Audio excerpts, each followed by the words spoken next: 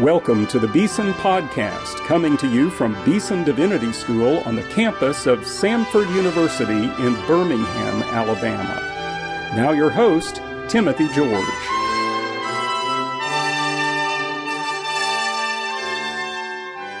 Today on the Beeson Podcast, we have the opportunity to listen to a lecture by one of the great voices of the contemporary American pulpit, Dr. Haddon Robinson. Now, I suppose every person listening to this podcast today is either a preacher or someone who regularly listens to preachers. So how the preacher carries out the craft of the sermon really ought to be rather important to us. And that's what Haddon Robinson is talking about in this lecture. It was a part of the William E. Conger Jr. Lectures on Biblical Preaching, given here at Beeson Divinity School in the year 2000. The title of this particular lecture is Preaching as Listeners Like to Hear It. Now, listen carefully to what Dr. Robinson is going to say to us. He's not talking about dumbing down your preaching or kind of responding in a knee-jerk way to what people want to be told. He's talking about how to craft a sermon in such a way as you grab the attention of the listeners and show them their need for Christ and the gospel through the Scriptures. It's a fascinating talk. Let's listen to Dr. Haddon Robinson from the year 2000, the William E. Conger Jr. Lectures on Biblical Preaching, right here at Beeson. Somebody has said that preaching is the fine art of talking in somebody else's sleep. Insofar as that is true, it is a tragic indictment of preaching. I cannot imagine that there is anybody who ever went into ministry saying, one of the things I would like to have characterize my preaching is that I bore people. Most of us are able to do it on our own. We don't have to have a course in it. But we know if we bore people, we not only sin against them, but we sin against truth. It'd be a shame to take the most wonderful person in the universe and speak about him in such a way that it creates a wide yawn. It'd be terrible to take the truth of God and with it put people to sleep. So the question is there any way we can make our sermons more interesting? Is there any way we can speak so that people will listen? Well, what I'd like to do this morning is to give you a psychological outline. Most of the time when we talk about outlines, we think about a logical outline. We talk about Roman numerals and A's and then ones and twos. It's a way of putting our content together. And you need a logical outline. In order to be clear, you need to see how the ideas within your sermon relate to one another and how they all relate to the major idea. A good logical outline is like the frame of the house. The house is more than the frame, but not less than the frame. So without for a moment trying to substitute that kind of outline for what I want to talk to you about, I would like to come at preaching in another way. Instead of looking at it in terms of the content, I'd like to look at it in terms of the lady in the 6th row, 3 seats in from the end, and ask how does she listen to a sermon? If I can relate what I have to say to the way that person listens, then I have a better chance of being interesting and maybe less chance of being boring. Before I give you this psychological outline, let me just give you a bit of theory. One of the things we're trying to do when we speak is to get and hold people's attention. If we don't get their attention, then the game is over before we start. But getting and holding attention is a fairly difficult task. Attention is very fleeting. When you're driving down the highway, the focus of your attention can change as much as 200 times a minute. And even when you're sitting in an auditorium listening to somebody speak, attention is hard to hold. One reason is that, as scintillating as I may be, you can think 5 times faster than I can speak. So obviously there's a lot of dead space. And I'll say something, and then, in the dead space, your mind goes off and sort of traces it, or Whether I say it or not, your mind goes off and thinks about what you're going to have for lunch. You go back home and, then you come back and I'm still talking and you go off again. Some of you got to come back and everybody's going to be gone and you realize you missed it all. But, that's just what happens. So that if I try to work to get and hold attention, and that's where I put my focus, it just isn't going to work because there's no way that you can do that. What I do want to do is to try to take voluntary attention and turn it into involuntary attention. When you begin, people listen because, they have to listen. The rule of the game is at least when the speaker gets up, you give them the first minute or so. But what you're trying to do is to take voluntary attention and turn it into involuntary attention. People begin listening because they have to listen, but before long, if you work it correctly, they listen because they want to listen. But to do that, you just can't focus on getting and holding their attention. You have to go to a deeper level. If attention is at the surface, then the next level down is working to get people's interest. Because we tend to give our attention to what we are interested in. Last February a year ago, Bonnie and I took a vacation. We took a cruise on the Mediterranean. We started up in Istanbul and then hit some ports in Turkey and then went over to Israel. And the first stop was up in Haifa, which is in the northern part of Israel. And we got there on Shabbat, on a Saturday, and everything was shut. And I went for a walk, and a passenger in the boat walked with me. And he told me the next day when we got down to Ashdod that he was going to rent a car and go up to Jerusalem. He'd never been there before. And so I said to him, well, when you get to Jerusalem, if you go to the Mount of Olives, which is over to the east, and you look back on the city, you'll see the city with its walls, but, that's really, all of that came from the Crusaders' time. But over to your left, you'll see an area with houses, but that's where David reigned. And he said to me, I couldn't give a rip about old dead kings. Well, that surprised me. That evening, they were having tours for the next day. They had the non-religious tour of Jerusalem and Bethlehem, and they had the religious tour of Jerusalem and Bethlehem. I guess I could understand people taking a non-religious tour of Jerusalem. It would be like a non-religious tour of Indianapolis. But why in the world anybody would take a non-religious tour of Bethlehem? I mean, that's like a non-religious tour of Hot Coffee, Mississippi. I mean, it's just a little town. It has no significance apart from the fact that Jesus was born there. It was the hometown of David. What do you think about that? When the people who took the non-religious tour, and interestingly enough, that was the larger of the two tours, they got back home, they had pictures of government buildings and the Holocaust Museum and maybe some archaeological digs. But it would have been a very different set of slides than the ones that Bonnie and I would have taken had we taken pictures. Why? Because we would give our attention to different things because we are interested in different things. So that what you're interested in determines your attention. Interest tends to be more long-lasting. Then there's a deeper level. You have attention, and then you have interest, and then a deeper level is you have need. And we are most interested in the things that we feel we need the most. So that if I can link what I am saying to what people have as a felt need, I've got a better chance for them to give their interest to it and thus get and hold their attention. You can see how that works. If you ever get a chance to come to Boston, you might want to visit our art museum. It's one of the better ones on the East Coast. And let's assume you really are an art lover. And so you look at the Rembrandts or the Picassos or the Monets, but then suddenly as you're looking at all this art, what you're interested in, you discover you need to find a restroom. Now, the only pictures you're interested in are little silhouettes of a man or a woman.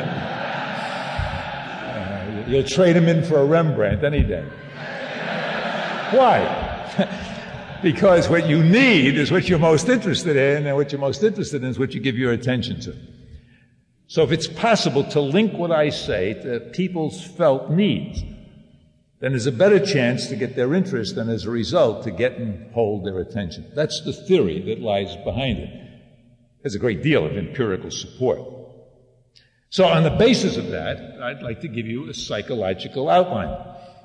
It's an outline that is relating the content of your sermon to the way people listen. So let's imagine it's a Sunday morning. Service starts at 11:15. During the service, you've had, either if you're in an older type service, you sung one of the 2 or 3 of the 27 hymns that people sing. If you're in a more modern service, as one of my friends says, you have a 7-Eleven kind of service. You sing the same 7 choruses 11 times. But whatever you do, you have the music. And then you have some special music, and then you have the offering, and maybe the choir sings. But someplace around 20 after, you get up. Now, if you were to survey that audience, to get their reaction, it would be a unanimous ho-hum. By this time, they're a little bit bored, and they have a sneaking suspicion you're going to make matters worse. And the question is, how do you overcome that ho-hum? And the answer is that you begin by making an interesting statement. If you can imagine 2 islands, you as the preacher or the teacher are on one island and the audience is on another island. Your island is inhabited by the Jebusites, the Canaanites, the Perizzites, the Gnostic heresy. Their island is inhabited by people who are interested in the crabgrass growing in their lawns, or maybe a kid that looks like he may be on drugs, or question of whether or not they're going to be able to keep their job and downsizing, or perhaps a tension within their marriage. I mean, they come in their island with a whole different series of interests than you might have. And so what do you have to do to get these folks over here at least interested in what you have to say? And if you're going to do something, you need to build a fire. The fire will get the attention of folks to what you are going to talk about. So in the first few words of your sermon, or your lesson, the first 25, 50 words, you use those words to get people's attention. They're like the beginning of a book. Those words are the beginning of a new experience. And I'm convinced that in our day, people will make up their minds fast as to whether your message is going to be boring or interesting, whether it's going to be relevant or irrelevant, whether it's going to go any place or just sort of flop around for 35 or 40 minutes. They make up their minds quickly. And therefore, at least at the beginning, I'd like to get off to a good start. So you begin with an interesting statement. All kinds of interesting statements. I say to the congregation, I know if you're a Christian that you love God. I want to raise another question this morning, and that is, do you like Him? Or you might begin by saying, according to USA Today, 1 in 5 men will be unfaithful to their wives sometime during the marriage. With women, it's about 1 in 7. And I suspect some of you have contributed to that statistic. Don't know where you're going to go with that, but there are folks listening. There's all kinds of interesting statements you can make. Some are startling, but others are just interesting. The wording of that opening 2-3 sentences is crucial. You overcome the ho-hum. by building a fire, by having the interesting statement. If you get their interest, as you begin to speak, the audience has a second question. The second question is, why bring this up? And what you're trying to do is to build a bridge from where they are to where you are. And you do that by surfacing a need. You want to tell them early on why they need the message. This in some ways is a different gambit than you would have in traditional homiletics. Often if you say to a person, where is the application of the sermon? The answer is it's at the end. But if people have to wait for 30 to 35 minutes to find out what this has to do with them, they're going to be gone before you get there. Up front, they want to know, why bring this up? In communication theory, there's a law that's called Cohen's Law. Cleverly named because it was named after Arthur Cohen, the man who invented it. But out of his research, what he has said is this, that information that is given in response to a perceived need makes a deeper impact and lasts longer than information that's given and then applied.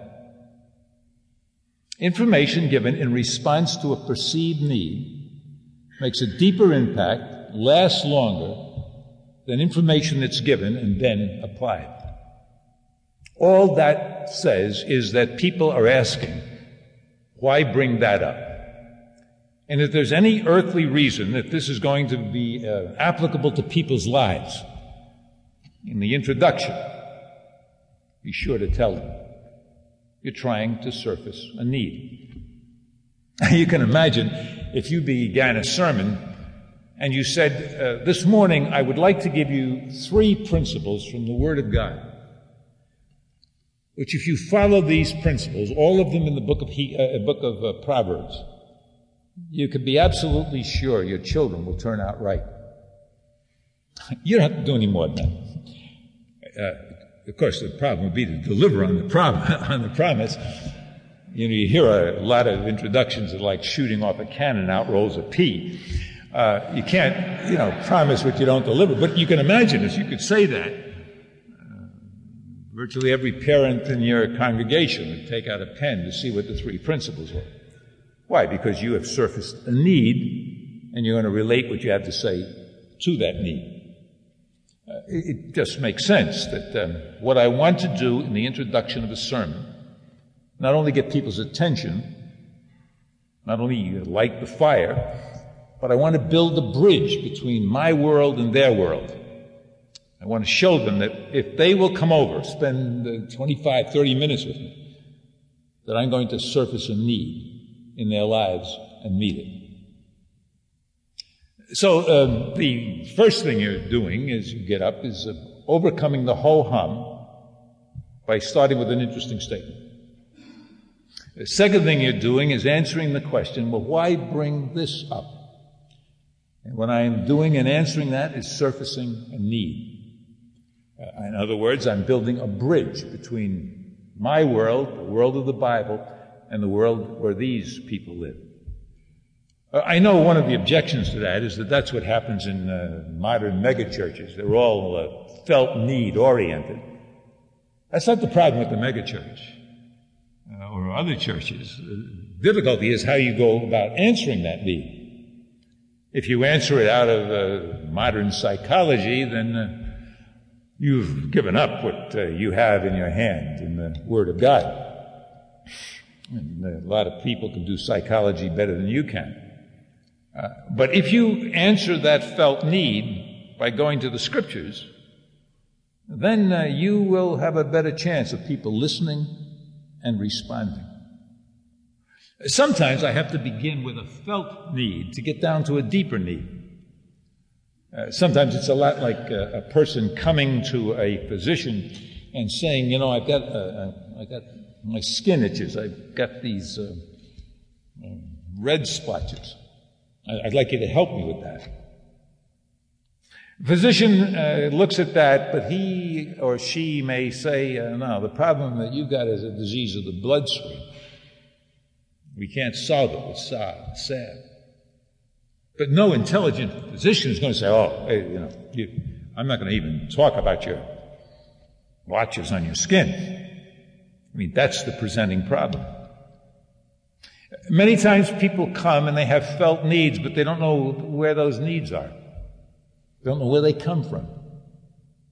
Sometimes I imagine myself like somebody in the kitchen of a home.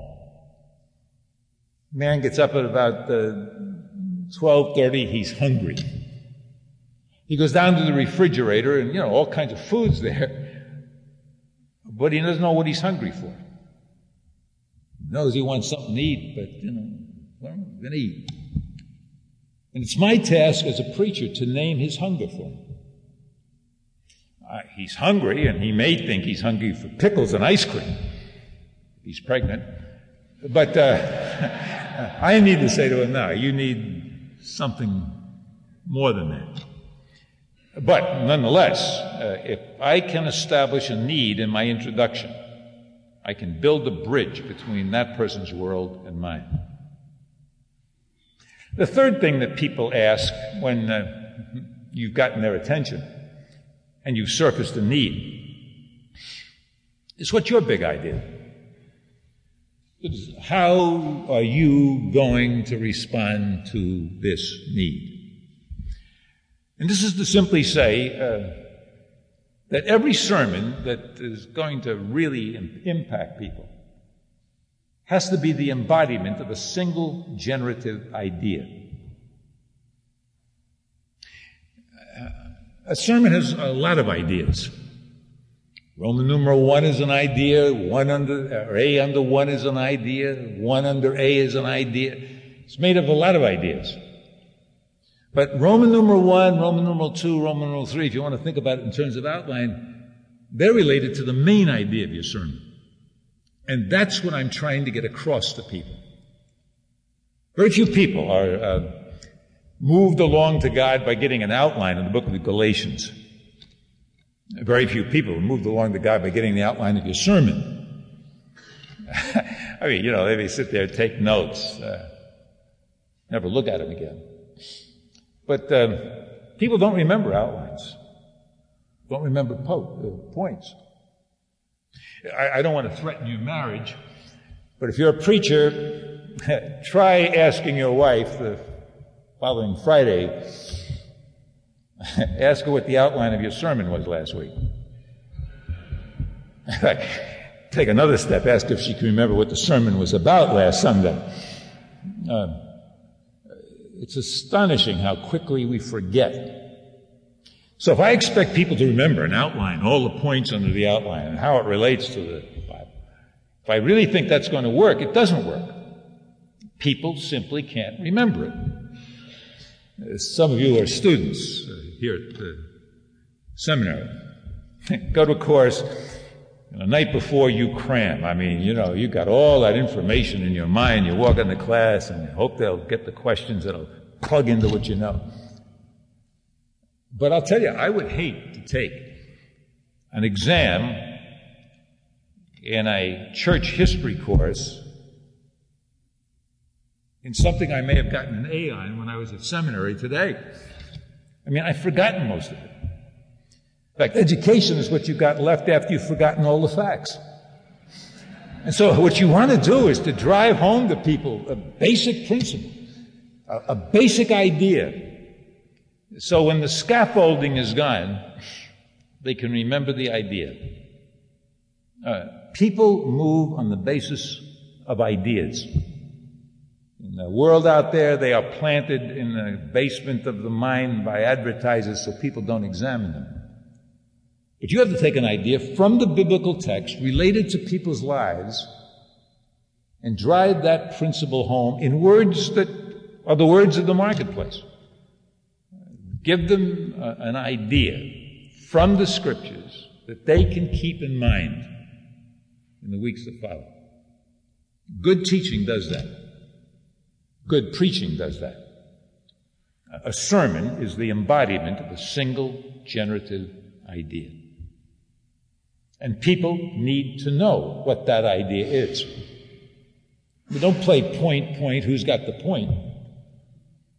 On a Sunday morning, you ought to be able to answer two basic questions. What in the world am I talking about? And what am I saying about what I'm talking about? The question, what am I talking about? It can't be a single word. It has to be, you can phrase it in terms of a question. And then, what am I saying about that? Put those two together. That's the idea of your sermon. If it's a mist in the pulpit, it's a fog in the pew. If you can't answer those two questions, you can be sure that that person in the 8th row, 4 seats in from the end, won't be able to answer it. And you've got to say it a number of different times. So the question people have is, all right, what's your big idea? And all of the sermon is designed to get that across to people based on the scriptures related to their lives. Good communication is the embodiment of a single generative idea. All right, so you got the idea. And you're going to develop it, or the sub-ideas in the sermon. Then what do? Well, the first thing you're doing is overcoming the ho-hum with an interesting statement. And then you're overcoming why bring that up by surfacing a need. You've built a fire, you've built a bridge. Now when you bring them over, what you're doing with the idea is sort of giving them your treasure. You can imagine it's like a trunk that's got treasure in it. Then you open it. And so the next thing you have to do is people's response as you're developing a sermon is for instance. And what you want to do is give them specifics, get down to cases. The poor speaker is the person who is always saying, in other words. I mean, they gave you a bunch of words, and they didn't work, so they're going to go back and give you more words to clear up the words that didn't come across. Now, what people have is an incessant demand is, for example, for instance, they want you to get down to specifics, to ground what you're saying in the stuff of life. Now, whenever you develop an idea, I mean any idea, a major idea in the sermon or sub-ideas in the sermon, there's only one of three things you can do to develop an idea. You can either explain it, you can prove it, you can apply it. There's nothing else you can do with an idea. I know you're sitting there thinking, oh, yeah, it got to be something else. But that's basically how an idea develops. Take an idea as profound as, I think we're going to have bad weather tomorrow. Well, the first question you have is, what do you mean by bad weather? I say, well, I understand you're going to have 2 foot of snow here in Birmingham. Second question you would ask is that true? Do I really believe it? Prove it. Well, I was watching television and people on the Weather Channel said that there's a freak storm coming, going to have a lot of snow. If you bought that, and nobody in Birmingham would, but if you bought it, then you would say, well, all right, so what? What difference does it make? And I said, well, if we do get 2 feet of snow tomorrow, you can be sure all classes will be canceled. The whole city will come to a halt. By the way, you don't ask the third question, so what, unless you're convinced of the second question, that you really believe this. And then you don't ask the second question unless you understand what I'm saying. That is, if you don't buy into the fact that it's going to have 2 foot of snow tomorrow, you don't ask, so what? The conversation is over. Bad preaching focuses on the third functional question, namely, so what? What difference does it make? Without answering the first two. And so then you get, you ought, you must, you should. It's like a cut flower. You don't show people the stem to the flower. You just have this cut flower out here you're supposed to look at. But whenever you develop an idea, you either can explain it, you can prove it, you can apply it. That's all you can do. But you can explain, and you can prove, and you can apply by using a for instance, by using an illustration, by having people who are looking at your treasure get down to cases, get down to specifics. For example, illustrations prove. Illustrations explain. If I say to you, whenever you're making a decision, you have to distinguish between a problem and a fact of life. It's a fact of life that you're 5'4". It's a problem that you weigh 260 pounds. You can't do anything about a fact of life. You may be able to do something about a problem. Okay, what I have done is given you an abstraction. You have to distinguish between problems and facts of life. And by following up with a specific instance, a little illustration, I've helped you understand what I was trying to say. So, one of the things you can do with an illustration is to explain. C.S. Lewis was once, in one of his books, is just talking about theology. And he was explaining why we had to know theology. And he said one day, one time during the war, he was speaking to a group of people in the Royal Air Force. In the course of his discussion of some Christian doctrine, an old grizzled RAF sergeant stood up and he said, "I got no use for all that talk. All that palaver about God. Now mind you, I believe in God. I felt him, experienced him out there alone at the night. And I don't need to talk about theology." And Lewis said there's a way in which you have to agree with that man. That is, that his experience of God was certainly more interesting and exciting than to talk about God. In the same way that a person who is walking by the seaside feels the spray of the ocean in his face and smells the salt in the air, goes to a room and looks at a map of the ocean. The map is not nearly as impressive as the ocean. But then Lewis said, but of course, if you want to get any place across that ocean, the map is absolutely essential. And theology is like that map. Well, in that illustration, he explained, and even moved to prove. Or you can prove things with an illustration, usually an analogy. Prove in the sense of not logical proof, but proof in the sense of a person says, I get that. Assent to something. Dorothy Sayers, the mystery writer, was once talking about the moral law of God. And she said a lot of people hear about the moral law of God, and they say, look, God's all-powerful. He can change the laws. They seem about as arbitrary as the standards people erect for people who are getting into the country club. People who are on the board of the country club can make the rules and they can change the rules. And people think that about the law of God. But then Dorothy Sayers says, when you think about it, there are two kinds of laws. There's the law of the stop sign and the law of the fire. Law of the stop sign says that there's traffic going through a community and the city council meets and puts up a stop sign. If you run the stop sign, it'll cost you $75. The traffic continues and some people run the sign, and so they can come and they can raise the ante. They can make it $150.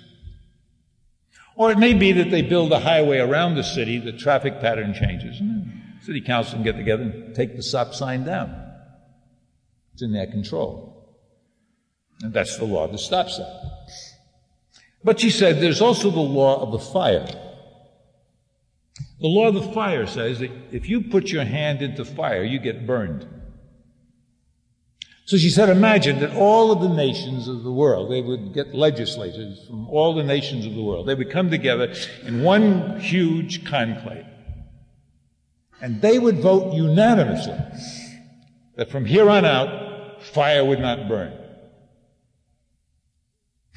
Dorothy Sayers says the first delegate who left the assembly and put his hand into fire would discover there's a great difference between the law of the fire and the law of the stop sign. Bound up in the nature of fire itself is the penalty for abusing it.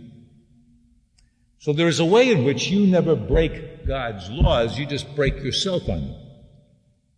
And God can no more change the law of the fire than the moral law without changing the very essence of fire itself.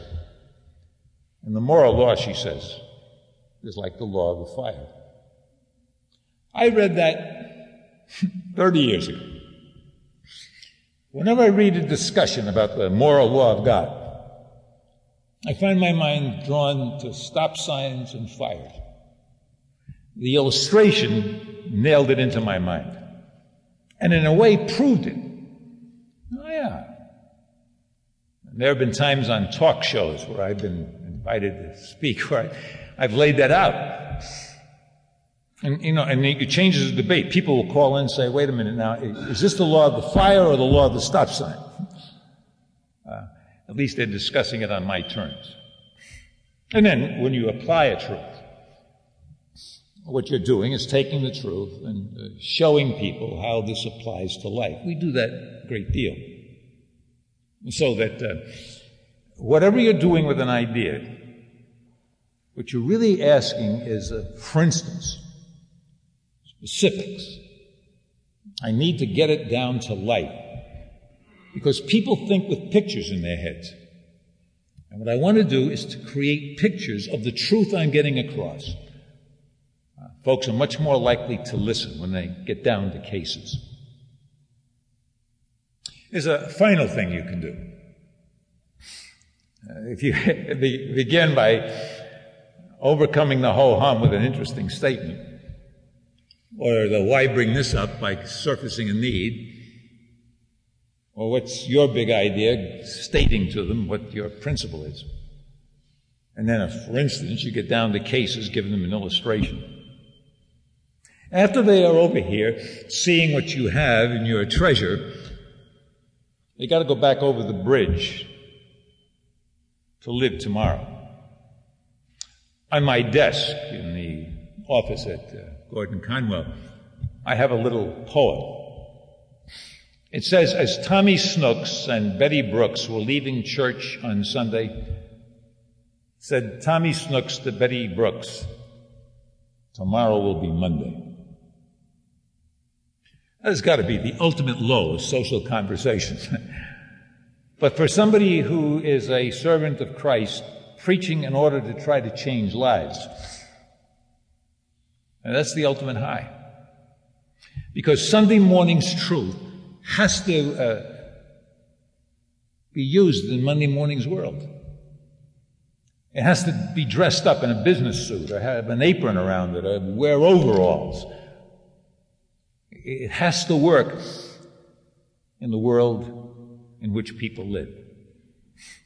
Now, I'm well aware of the fact that not all that I preach can be used on Monday or Tuesday.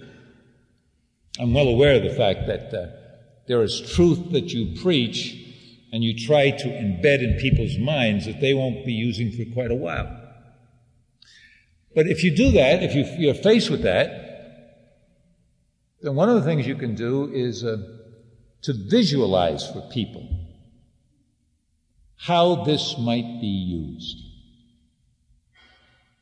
Suppose you were preaching from Psalm 48. The Lord is our refuge and strength, the available help, time of trouble.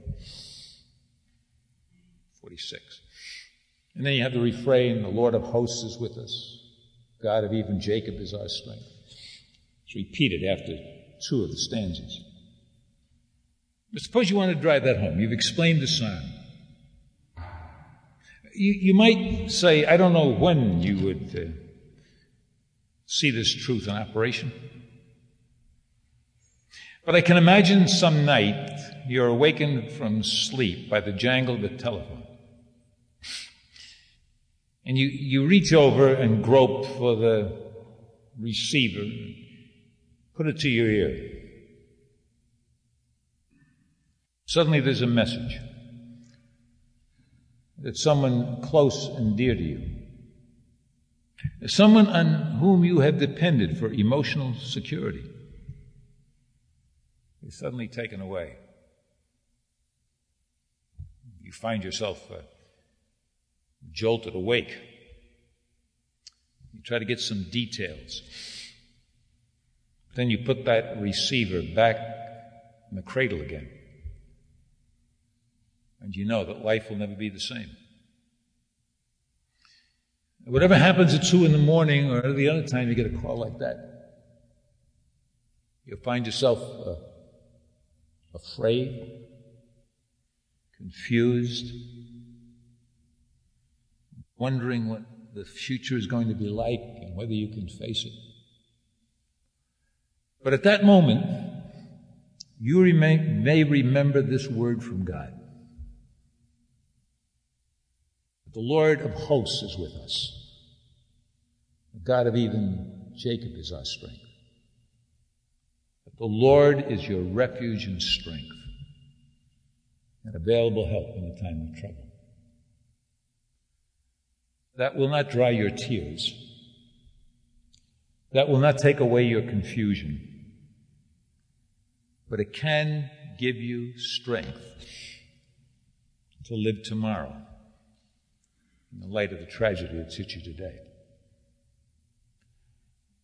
They don't necessarily use it in Monday Morning's World, but if I can create a situation that is possible, even probable, and imagine how they might use this truth in that situation, there's a much better chance than in the days or weeks to come, when they're going through difficult periods of life, that with that illustration and this truth buried in that illustration, they'll remember again a central truth of the Word of God.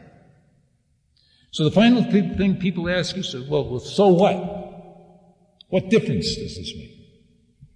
And I need to give them something to take with them as they go back into Monday Morning's World. Something that they can use tomorrow as a result of what they've heard today. Many times the truth that we preach is very applicable to Monday Morning's World. People want to know how. They want to see it in operation. And so if I'm going to preach to their needs, I want to tell them not only the truth, but I want to show them how that truth can make a difference if they put it into practice. And so that's the motivated sequence.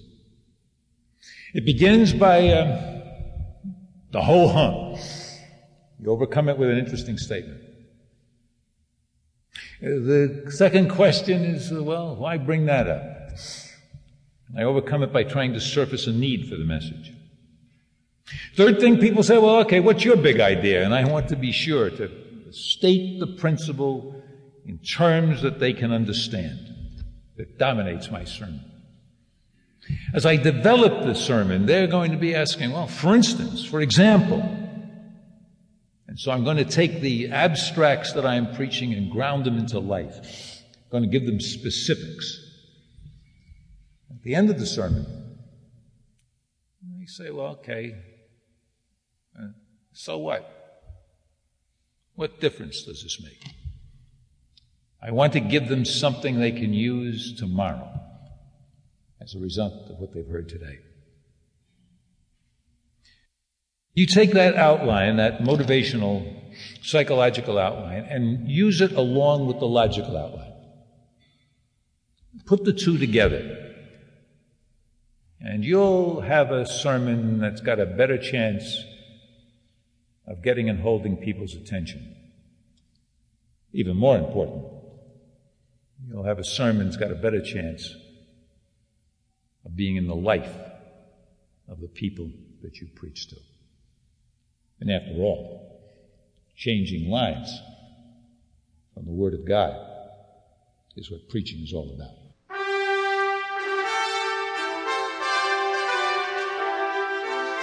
You've been listening to the Beeson Podcast with host Timothy George. You can subscribe to the Beeson Podcast at our website, BeesonDivinity.com. Beeson Divinity School is an interdenominational evangelical divinity school training men and women in the service of Jesus Christ. We pray that this podcast will aid and encourage your work, and we hope you will listen to each upcoming edition of the Beeson Podcast.